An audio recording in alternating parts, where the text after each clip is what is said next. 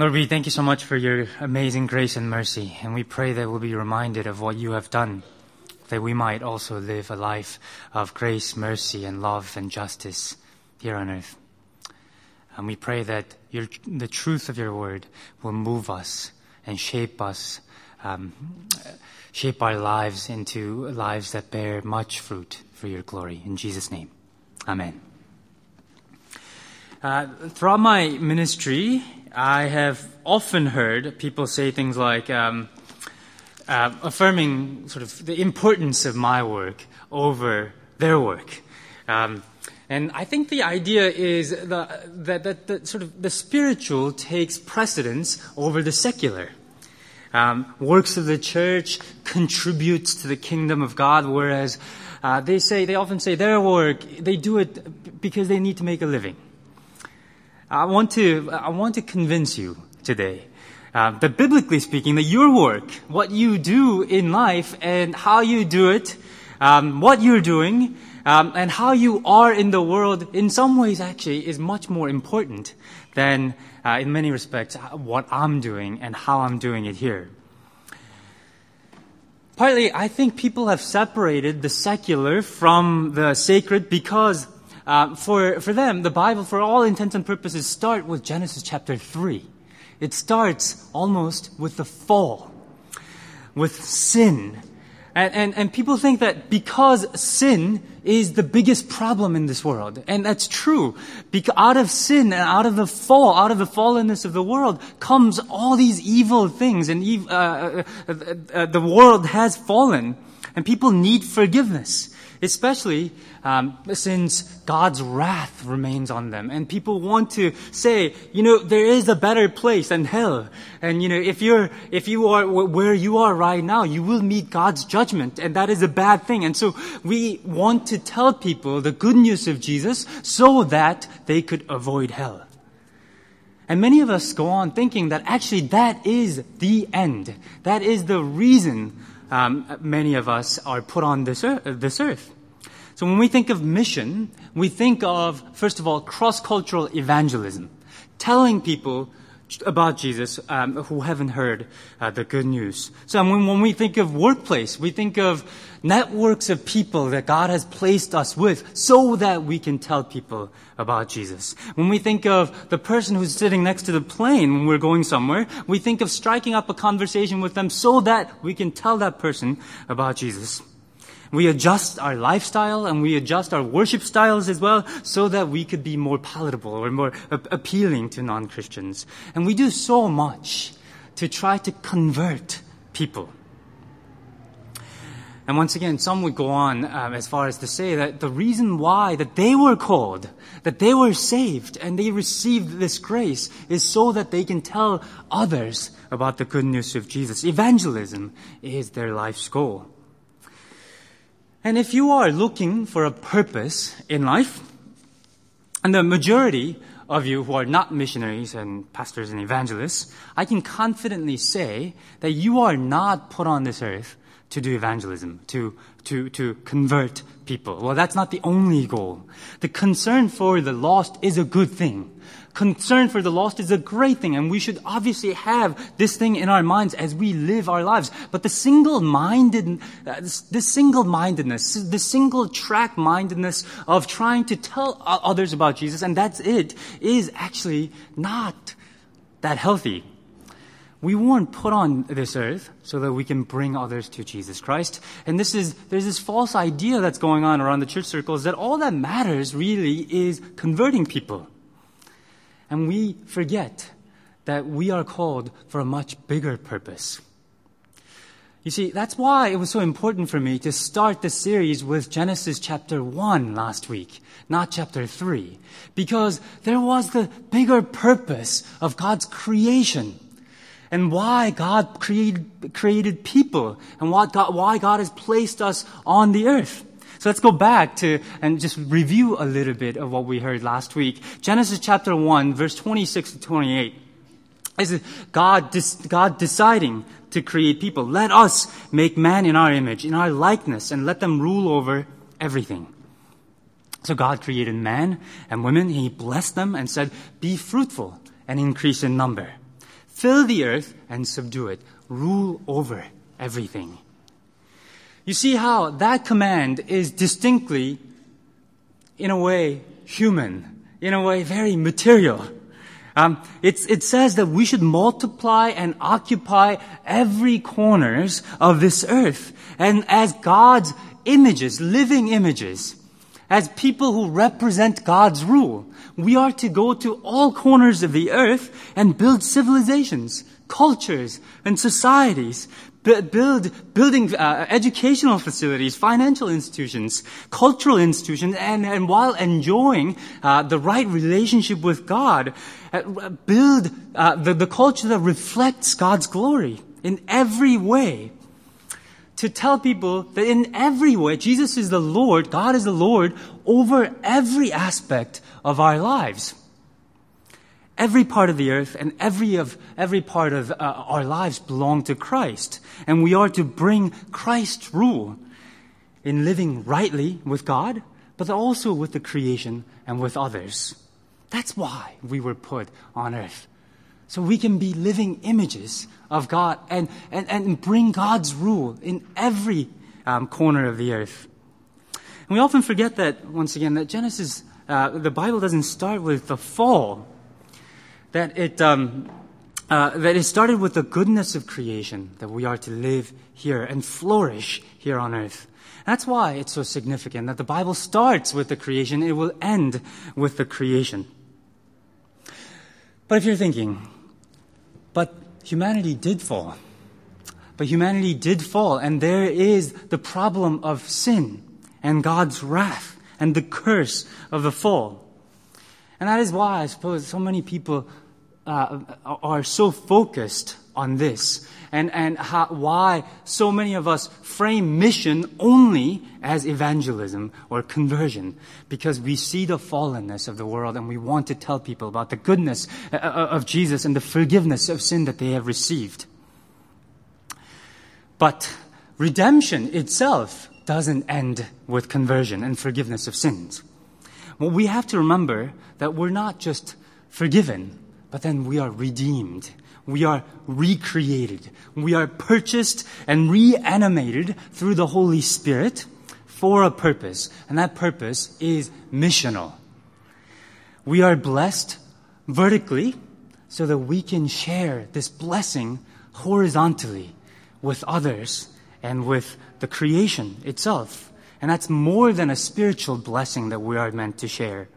And that's why Paul, after the discussion, if you read Ephesians, and I go back to the Ephesians because it really is a foundation. I mean, it lays out the theology of the New Testament. And if you look at Ephesians chapter 1 and beginning of chapter 2, he talks about election and God's unconditional grace.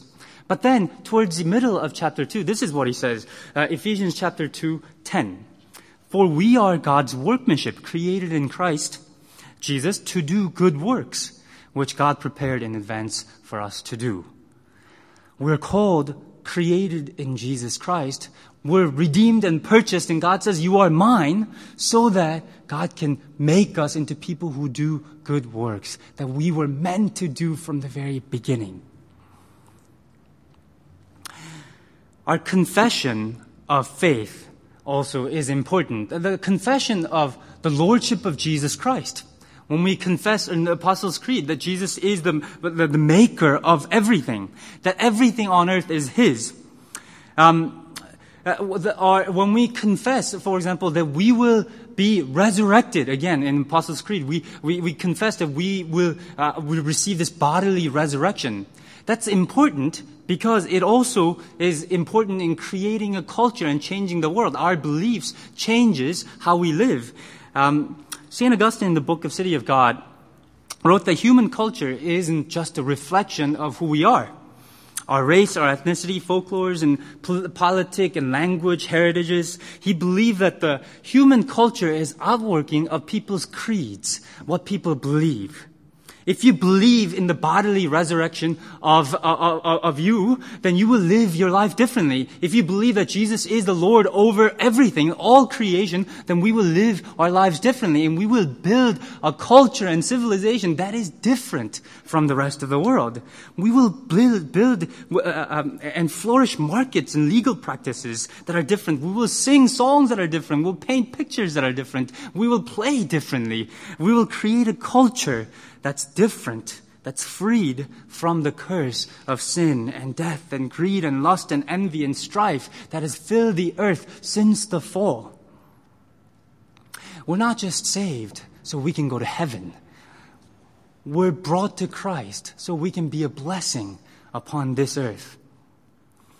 For many Christians, the goodness of Jesus so excites them, and rightly so, that they want to spend the rest of their lives telling people about Jesus. And that's how I became a pastor, and that's what I want to do. But my job also is to tell you that you are created for much more. The good news extends not just in your salvation, but that you are created for good works, that you are created to rule over this whole earth, that you are created to live differently, and show the world that there is a new world that is coming in every aspect of your life. But then you might ask, well, what is the most important thing? What is the thing that God requires of us? What are we supposed to do? And I'm sure you've had this experience. Many students don't do well in classes because they just don't follow the instruction. They do the things that they want to do, and the less important things, they spend all their time doing it. And many Christians, I think, seem to live that life as well, I think. Many of us major in the minors, major in the things that are not so important, things that are not as important in the overall scheme of things. And this is why Jesus says to the teachers of the law and the Pharisees in his day, in our text today, in chapter 23, verse 24, he says to them, "You blind guides, you strain out a gnat, but swallow a camel." A funny picture of straining out a gnat but swallowing a camel. It refers to the practice of when you drink wine or water or something. You want to make sure that gnats didn't fall in, that these little flies didn't fall into your drinks, and so you sieve it out and you strain it out and make sure that you're drinking pure water. And that was important to them, not only because it's unpleasant to eat gnats and little flies and insects, but also because it made you ceremonially unclean. According to Leviticus. But then, because you're so focused on this little thing, you missed the big picture. And he says to the Pharisees and the teachers of the law, you swallow a camel, which is also ceremonially unclean. But also, if you've ever been near a camel, they're really smelly and kind of dirty. A couple weeks ago, we did Stewardship Sunday, and I'm sure there are some of you who meticulously went home and thought, I want to tithe rightly. And so you've thought about, once again, should I tithe net, or should I tithe gross, or should I tithe on the things that people, the gifts that I receive, or Mormons have all sorts of rules about this, and I'm sure many Christians also think about these things too. And actually, this discussion was going on 2,000 years ago when Jesus was around as well. And so this is the discussion that was going on. Should we tithe spices, little things like spices, like cumin and dill, and these things that are mentioned in our text today? And that's why Jesus says, "You give 10th of your spices." You've worked out the little details of what tithing means, is what he says. You tithe 1/10 of your spices, mint, dill, and cumin. But then Jesus says, whether you tithe those things or not, actually, in the overall spectrum of things, are not that important in comparison to the whole point of things, which is, what matters is entirely different, he says. He continues in verse 23, chapter 23, verse 23. "But you have neglected the more important matters of the law." Literally, the weightier matters of the law, the more substantial things of the law: justice, mercy, and faithfulness. You have practiced the latter you should have practiced the latter without neglecting the former, he says. There is no hint that Pharisees and the teachers of the law were opposed in principle to justice and mercy and faithfulness. just like us. Many of us, definitely, when we hear of these things, we think, that's great. We should do them too. But the problem is that the Pharisees and the teachers of the law spent so much time working out what it means to tithe.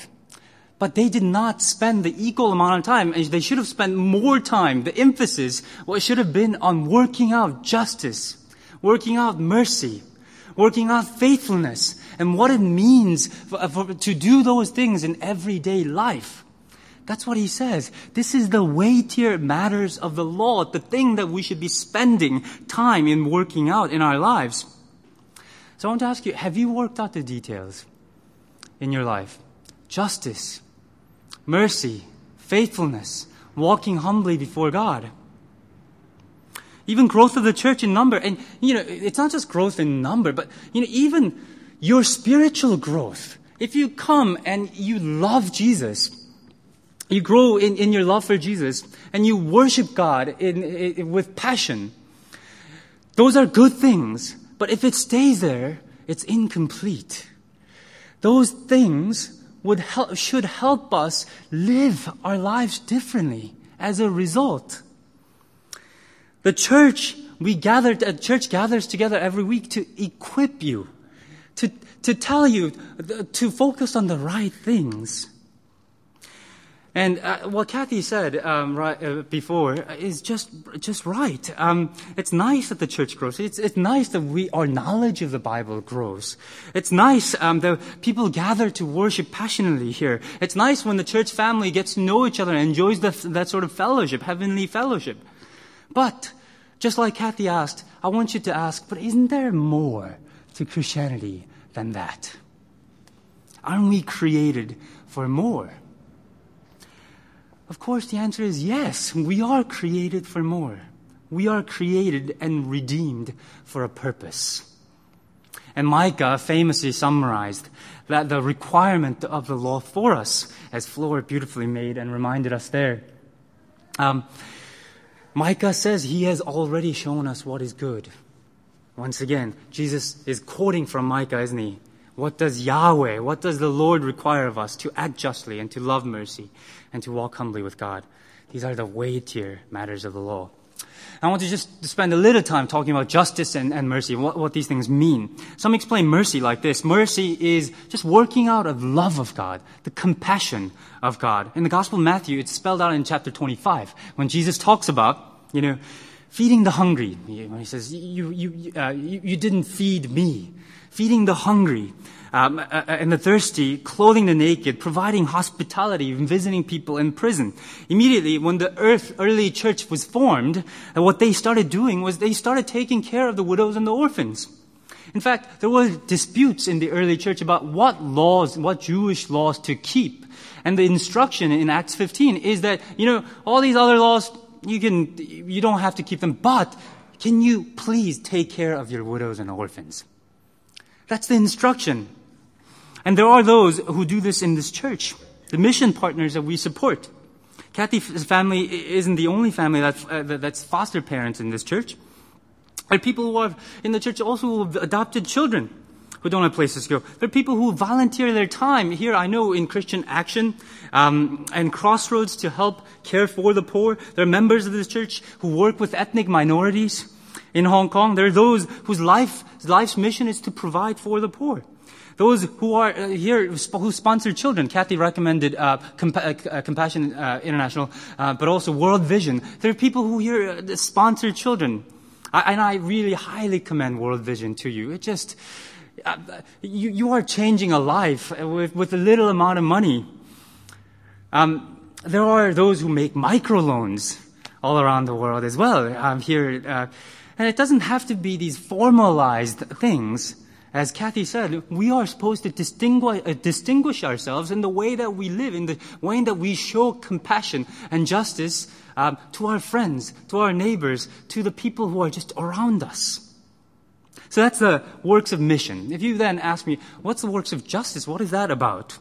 Well, if works of mercy and works of compassion is, say, that you are finding people drowning down in the river. Works of mercy is swimming after them, taking them out and clothing them and feeding them, giving them all the things that they need. Works of justice is then going to taking the next step and then going, why are there so many drowning people here in this river? It's going upstream to find out why they're being drowned. And then changing the structures here so that people don't drown so much anymore. That's the works of justice. If there's persistent poverty, it's trying to figure out why poverty persists and trying to fix the structures so that people can get a fair chance of life, success in life. If there are factory workers who are getting injured again and again, it's advocating for change in the factory structures. It's giving voice to the voiceless. It's advocacy. It's that sort of work that inspired. It's works of people like Martin Luther King Jr. or Wilberforce, who changed the slavery laws in England. And once again, we support many mission partners who do these things. But it doesn't have to be these grandiose, big things. A while ago, I met a lawyer who works for Merrill Lynch, the big banking company. She told me about her frustrations with her work. She often daydreams of leaving her job, and she told me of doing something more meaningful, by which she meant more churchy or more spiritual. And my advice to her was, I thought, she's a lawyer, so she makes sure that the deals are fair and, just and things. And I just thought to myself, what a great place for a Christian to be in making a difference in how the world works, how the financial institutions function. We need people in those places, and my job is to say to you that we need you to do your work more justly and more mercifully, reflecting God's character in your work. That's why God has placed you there. That's why God has gifted you for those work, and that's why God has sent you there. That is God's mission, to create a human society that reflects His glory and His rule. Have you considered that where you work might be precisely the place that God is doing God's mission of carrying out God's justice, carrying out God's compassion ministry there. But if you think, why do we do this? How can we keep going? And once again, I want to say that, I heard a sermon on this passage, Micah, a while ago. And this person said, what does the Lord require of us? He made the question once again about salvation. What does the Lord require so that we can go to heaven? And I just thought, oh no. This obsession with going to heaven seems to be, it's not ending. No, this isn't a requirement. I don't want you to think that you need to do these things so that you can go to heaven, that you can be saved. You see, Micah is already talking to people who are God's elect, the people who are chosen, people who God loves. Yes, they were being disciplined, it's true, but these were still God's chosen people. The weightier matters of the laws were given to people who God delivered out of Egypt and says, you are mine. The works of the law that we don't do them out of fear that we might not make it to heaven. That's not why we do it.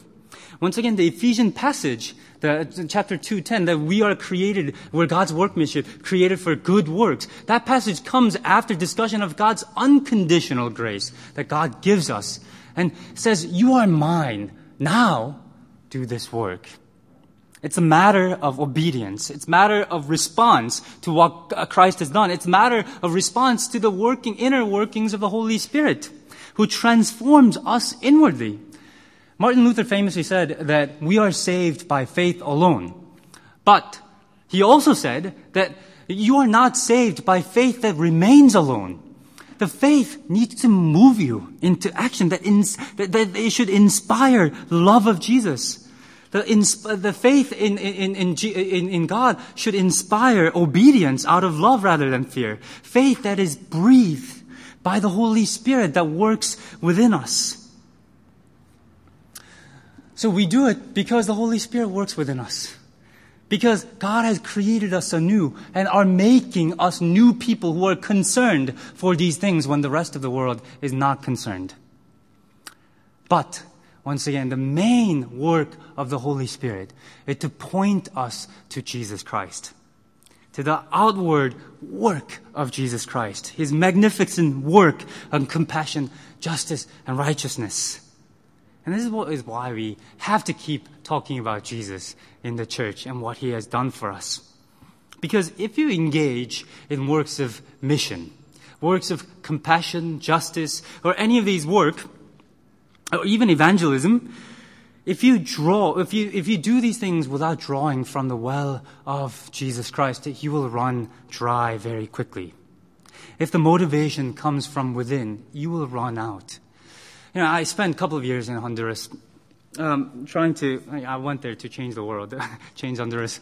And in 2 years, I became very cynical and very tired. And there are things, there's such a thing called compassion fatigue. It's just the needs of the world are just so endless. And you think, what difference does it make? What difference does one make? That's why we need to look to Jesus.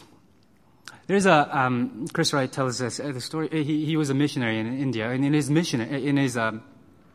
his seminary, there's a statue of these two people, and one person is standing tall, and the other person is kneeling before him. And you think, when you see it from afar, you think, okay, this is a statue of maybe Jesus and Thomas. You know how Thomas sees Jesus, and Thomas confesses, "My Lord and my God," and he worships Jesus. But actually, when you approach the statue, you see that the person who's kneeling before this man is wearing a crown. And this man is washing. The person who's standing is just an ordinary man. And the person who's washing the foot of that person is Jesus. The Spirit points to Jesus, who humbled Himself, who emptied Himself. The Spirit reminds us again and again of what Christ has done, how Christ has become our servant. That even in spite of all the rejection and the jeering and taunting that was going on, He poured out His life for us.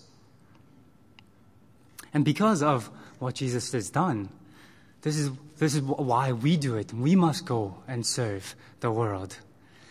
Even though it might not seem like make much of a difference.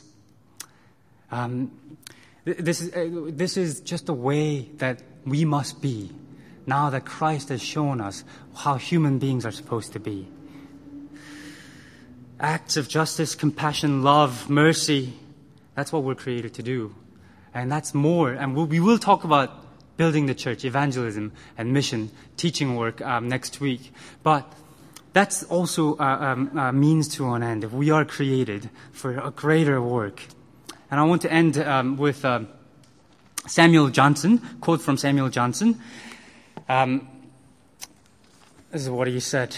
Some men please themselves with constant regularity of life and decency of behavior. Some are punctual in attendance on public worship, and perhaps in the performing of private devotions. Such men are not hypocrites. The virtues which they practice arise from their principles. Their religion is sincere. What is reprehensible is that is partial. It is partial work. And I pray that our devotion to Jesus will move us into action. Let's pray.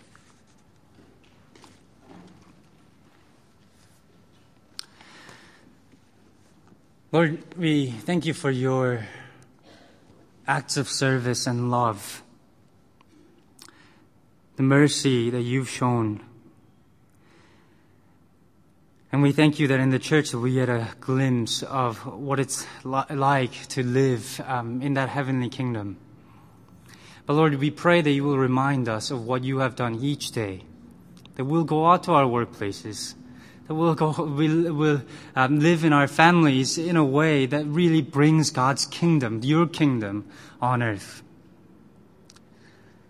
And we pray that you will give us that sense of mission as we go out to our workplaces tomorrow.